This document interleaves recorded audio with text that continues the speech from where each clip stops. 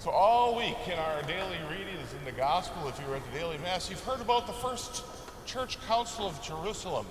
It concludes today in the book of the Acts in our reading here. A council is usually called in the church to answer a pressing question during the times. And the question the apostles and the church had to answer was kind of about us, the Gentile world. How are they to be saved? Us, how are we to be saved if we weren't Jews? That was it. It really answered that question for all of the church, though. At this point, the church was predominantly all entirely Jewish. Peter, Paul, all the others had been having success spreading the name of Jesus to the Gentile world, though, so they had to answer some questions. They were accepting Christ. The problem that developed, though, was after Paul, Peter, whoever was there, spreading the name of Jesus, many came. They were called Judaizers, Jewish people who started following the apostles, adding doctrine to what the apostles had told them.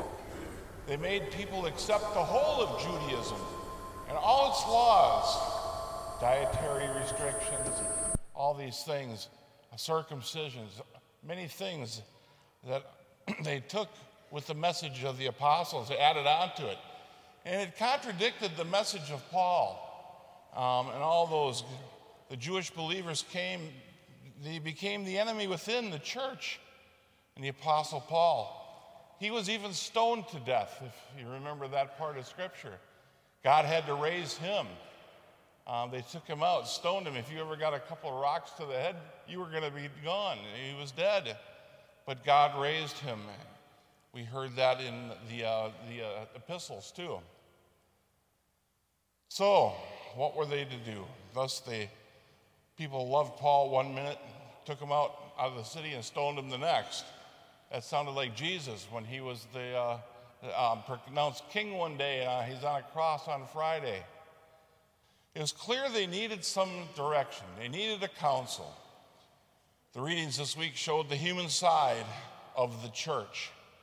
There was much debating at this council. Finally, it was Peter, Paul, and James, who Luke recorded as giving the major speeches at this council. And they finally gave a unanimous verdict. That's the backdrop of the reading from the book of the Acts. It's the backdrop to our church and what we do today. The apostles give credit to the Holy Spirit for their unification. I had a church history professor. He's no longer a church history professor. Once stated his explanation for all these answers was, well, that our side just happened to win. It's not a good argument. It's an appalling argument to say that our side just happened to win. Our side happened to win because the Holy Spirit guided the church. Our side happened to win suggests that there's a human element to this in the church, that we direct the church. It's a scary thought. Humans are guided by the Holy Spirit. It's the Holy Spirit who raises up the voices to bring unity in that first church council. It doesn't mean that the church gets it right either. It takes hundreds of years sometimes to get doctrine, hundreds of years for some heresies in the church to be cleared. That's the human element of the church, but the Holy Spirit will always bring unification, even if it takes a long time, because he is working with the element of the church, which is human. The long tradition of what it means to be sent in the name of the church, we can hear it today. Paul, Barnabas, all those were sent by the church. The Judaizers, the one contaminating what Paul and the others did, they were sent in their own name. They went in their own name and added things to Paul's message. They weren't sent by the church. We have a lot of young going out, mission trips. They're sent in the name of the church. We just had ordination yesterday. It was a great and wonderful thing. 5 new priests in the diocese. All the priests, they're sent by the church. I just didn't come up here, I think I'll go to Sheboygan one day and take over. No, I was sent in the name of the church. Anyone is sent in the name of the church to be pastors, to do whatever. That's how we keep from having, well, what today happened.